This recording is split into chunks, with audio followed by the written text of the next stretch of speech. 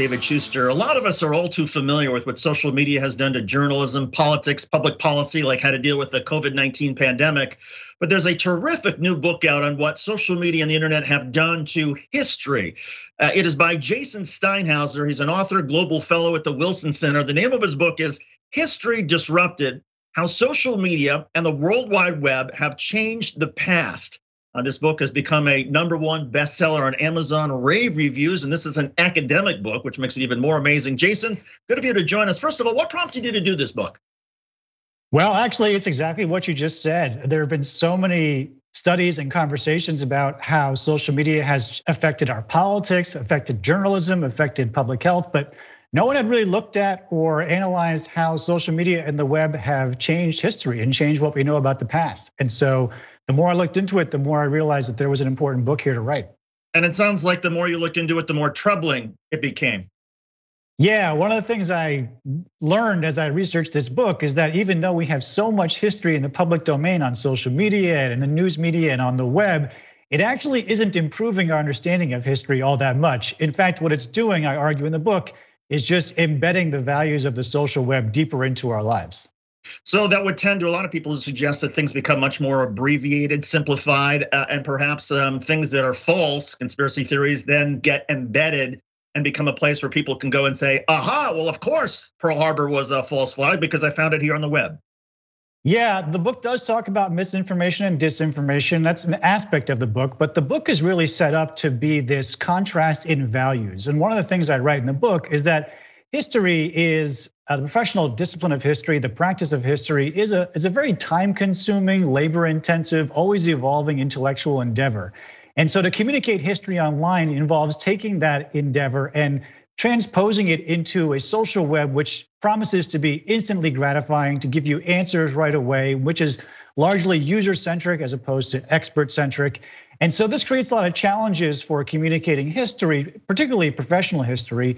And as I argue in the book, what it does is it ultimately changes what we think about history because it shifts it from being something that is expert-centric to user-centric, something that is always evolving to something that is instantly gratifying. And that is one of the outcomes of all this that I think has been understudied and underappreciated. A lot of us who are familiar with the academic world understand that there's a certain peer review process. And if you publish a book in political science or history, there are other history experts who are there to weigh in on the strengths and weaknesses of the argument. But it sounds like in this particular case now, well, that is sort of being torn apart. Yeah, and listen, I'm not a nostalgic for the old days of academia where only people like me were allowed to participate in the creation of new knowledge. I think some of the gatekeeping has rightfully come down and allowed more diverse voices into the conversation. But on the flip side of that, those mechanisms also allow nefarious actors and people with maybe not the most honest agendas to introduce historical narratives into the conversation and to crowdsource them into becoming popularized and to becoming accepted. And I talk about this in the book that, crowdsourcing has its positives, but it also has its negatives. And there are many aspects and many instances where far-right nationalist groups or disinformation agents have crowdsourced history into the public sphere, and it's sort of taken on a life of its own and become accepted as truth. That shape of history, and given the crowdsourcing and far-right groups that you mentioned, is it predominantly or is it clearly involving, say, memories of fascism or Nazism in World War II and sort of what was happening then and what people understand it now? It's really interesting because the more I looked at this, the more I saw these patterns happening across platforms and across different subject matters. So it's not just one or two issues that maybe stand out at the top of our minds, right? This is a repeated mechanism by which hostile actors or people with nefarious agendas crowdsource information on various platforms about history, and then eventually it bubbles up into our news feeds. And because it's resting alongside all this other information by academics and journalists and others, it's really hard for the average consumer to distinguish one from the other. And so it ends up being much more confusing than anything else, which is why I argue at the end of the book that actually we're not really improving understanding of history at all through this environment. In fact, we may be even making it worse. Jason, give us one of your favorite examples from the book in terms of this stuff bubbling up into the mainstream, into news feeds that was essentially crowdsourced and maybe incorrect.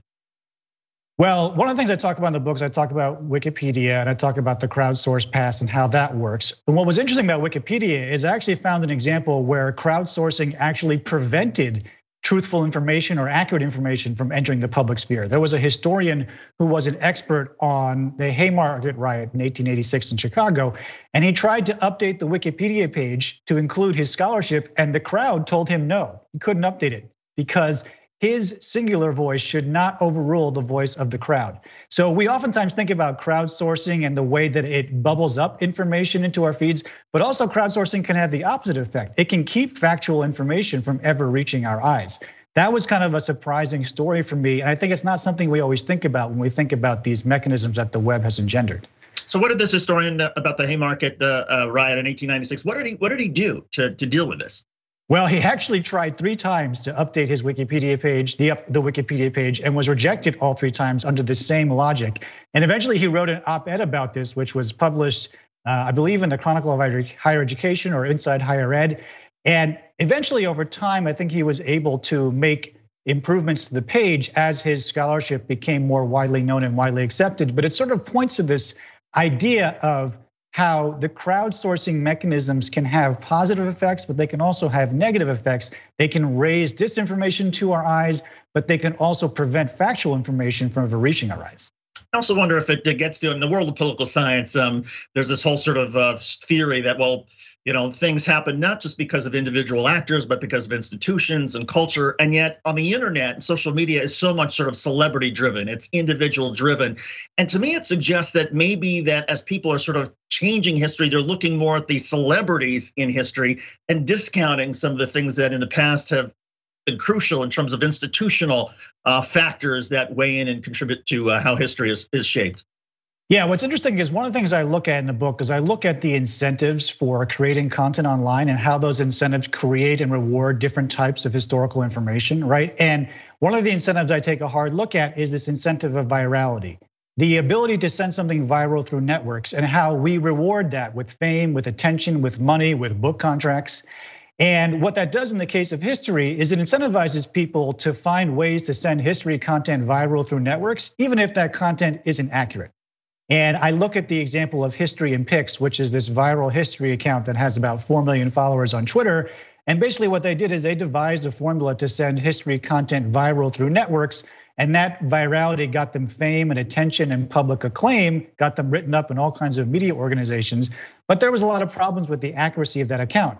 And meanwhile, to your point, as you're saying, there are scholars and academics who are doing laborious work in the archives and producing historical content every year that is accurate and fact-based and rigorously researched. And that content never sees the light of day because the incentives on social media don't reward it. There's been an argument from the crowdsourcing groups that historians have tended to be biased, have tended to be of a certain gender and racial persuasion, and therefore maybe it's a good thing that there's more crowdsourcing in terms of understanding history. What's the response? Well, listen, I think diversity is crucial to telling a story of the past, whether it be the American past or any past. And so the more voices and the more diverse voices that can be at the table in a production of historical knowledge, I think that's a good thing. And I appreciate the calls for diversity. And I think it's great that the history profession is looking less and less like me and more like a diverse group of people that this country represents. On the flip side of that, what you get though is you get this distrust in institutions that you've talked about. And throughout the book, I did a lot of research and heard from a lot of people about how people do not trust academia, they do not trust traditional historical institutions. And a lot of that has been engendered by the web. So we have to find a balance where we can still have trust in our institutions and trust in those who do this type of evidence-based research that is time-consuming and laborious to produce, and that produces what we believe to be accurate representations of the past, while still making the seat at the table big enough so that everyone can participate in the process and lots of diverse voices can be heard. So given the challenges now, what is the answer? What is the solution to finding that balance in order to both protect the more voices who want to be part of the narration of history, but also protecting the academic rigor and expertise of people who are doing the laborious work? Yeah, well, these are really challenging questions that I grapple with in the book. I don't have all the answers, but one of my suggestions is I've actually created something called the History Communication Institute. And I envision this institute being a forum where we can have these types of conversations and bring diverse stakeholders to the table to confront these issues, because there are a lot of headwinds facing professional history. As you've probably heard, History enrollments have been plummeting. People taking history classes have been plummeting. Historians' jobs are being cut left and right. And a lot of that has been engendered by the web and the forces that the web has unleashed. So what I want to do through the History Communication Institute is use the ideas in the book as a leaping off point to talk about how we can diversify the stories and the profession and also adapt to the changing communications environment that we're in. Even though fewer people are taking history classes, it does seem there's something here given just how successful your book has been. I mean, people care about history. Were you surprised by the response, and what do you attribute it to? Other than great writing and great research and all that you've done, but just the genre seems to have really grabbed people. Well, I think that this book touches on a number of subjects that people care about. It touches on social media and the web, which obviously is playing a huge role in our lives. It's touching on politics and activism and disinformation, all of which are crucial issues right now. And to your point, I think there are actually a lot of people who care about history and find history interesting. They maybe just haven't enjoyed the way history has been taught or communicated in the past, which is some of the reason why this e-history online succeeds. So I think my book has touched into a lot of these things, and maybe this can be the beginning of a new phase in history communication that gets more people excited about studying the past.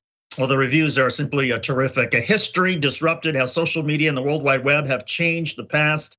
It was written by Jason Steinhauser, an author and global fellow at the Wilson Center. Jason, thanks for doing this. We appreciate it, and good to have you on. Thank you guys so much for having me. A computer engineer for Congress. Well, everybody, welcome back to the conversation. The first primary of the 2022 cycle starts on next week, March the 1st. Texas has its primary, and there are 2 additional congressional seats in Texas as a result of the census. There's a brand new district for what is known as Texas's 37th congressional district, and there's a couple of fascinating candidates. There is Lloyd Doggett, who was the incumbent in the 35th congressional district. That district has changed, and he's being challenged by Donna Iman. She is not a politician. She is an engineer who says that she solves large-scale problems. She was also endorsed in her last congressional run 2 years ago by Bernie Sanders. Donna, thanks for joining us. Thank you so much for having me on. I really, really appreciate it. So tell me a little bit about this race. It's next week. How you doing? I'm doing great. We are, executing on the program that we wanted to, which is taking our message directly to the voters. And we're hopefully getting the job done. We're working every single day around the clock, and it's a tough race, but I think we're going to get there. You're a tried and true progressive, as I said, endorsed by Bernie Sanders when you ran in 2020. You support healthcare for all, education for all, immigration reform, pathway to citizenship. What would be the priority out of all of this if you get elected? Well, the biggest challenge here in Austin, Texas, is we just became the 11th largest city in the entire country. And the cost of living is a huge challenge. It's driving out people on fixed incomes, people like school teachers, social workers, people who work in the nonprofit sector that have worked their entire lives, done everything correctly, and now aren't able to, afford to live in what was one of the most affordable cities in the entire country. So my highest priority, because Texas has the most number of people without any health insurance and the most number of people without any health care. And the reason I make that distinction, as you know, is having health insurance doesn't guarantee that you'll be able to see a doctor. So my number one priority, if I get to Congress, is to lower the cost of healthcare with single payer Medicare for all. And I have some very specific solutions that would actually accelerate that and bring it to the American people and cover every single person in our country. And that is the biggest part of my platform, my number one priority. But my number two priority goes right along with it, which is the cost of education. Over the last several decades, the cost of education has gone up 3,000%. This is a huge problem, not just for our next generation, but for the, our entire country's viability and the ability to stay on the cutting edge of technology and leadership in this entire world. As I said, Lloyd Doggett, who is the congressman for the 35th congressional district, he's been in Congress since the 1990s. He seemed to support Medicare for all recently, but it also appeared that he was at first sort of reluctant. Is the argument that he's not a true progressive, that he's not progressive enough? I think the American people are looking at, those two big things that I talked about, the cost of healthcare and the cost of education. And they're looking at Congress right now and saying, look, The Build Back Better bill, right, was gutted, not just before it went to the Senate, in the House. They took out 2-year tuition-free community college. They removed the ability to negotiate prescription drugs, which is one of the most popular things in the entire country. Child tax credits, axed, boom, completely gone, right? And some of these were done in the House, not in the Senate. This argument that we can't get things done because we have 2 senators that are holding up our entire agenda for the American people, the bottom 50% of the American people, Democrats that came out in 2020, they did it with the hopes that with a majority in the House, even with a slim majority in the Senate and with the White House, that these basic economic challenges that Americans are facing would be addressed. They're not. What I believe is we need people in Congress that have the competency to organize Congress, bring people on board with data and facts, and figure out strategically how to bring the Senate on board with the agenda for the American people. Now, I have a background in technology, as you know, in the Austin tech industry, 18-year career bringing very, very successful products to market. And I want to take my experience and expertise to Congress and ensure that we deliver for the American people. A lot of those members of Congress, though, do not have that sort of background and would not perhaps have the same sort of level of understanding to be charitable about data and even sometimes basic facts. Does it make it more difficult? Make it more difficult as in? Well, I mean, if elected, you'd be dealing with a lot of members of Congress who aren't necessarily computer engineers, and some of them who don't seem to, at least particularly Republicans, don't seem to value data and education and academic success. So, and that may reflect sort of society as a whole right now. Yes, I see what you're saying now. I think the American people are some of the smartest people in the entire world. We need to take our agenda, our data, and our solutions directly to the American people and let the American people put the pressure on Congress to get things done. Right now, I believe one of the biggest challenges in mainstream media is that we are not bringing the facts and data. For example, how many times have you heard that we are actually overpaying for healthcare by almost $2 trillion annually?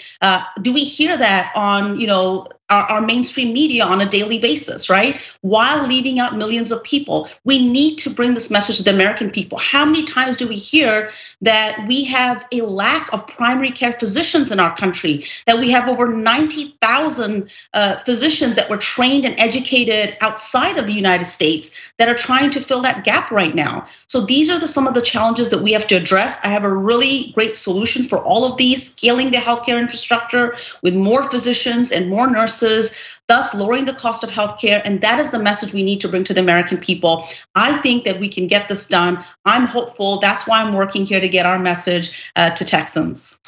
You took a message to Texans back in 2020. You were the Democratic nominee for the 31st Congressional District. What'd you learn from that campaign? Well, I don't know if you know this, but not only did we have the highest voter turnout in the history of the district, we came in #1 in Williamson County, that is Northwest Austin and its suburbs, in all of Texas. #1 in voter turnout among the top 25 most populated counties.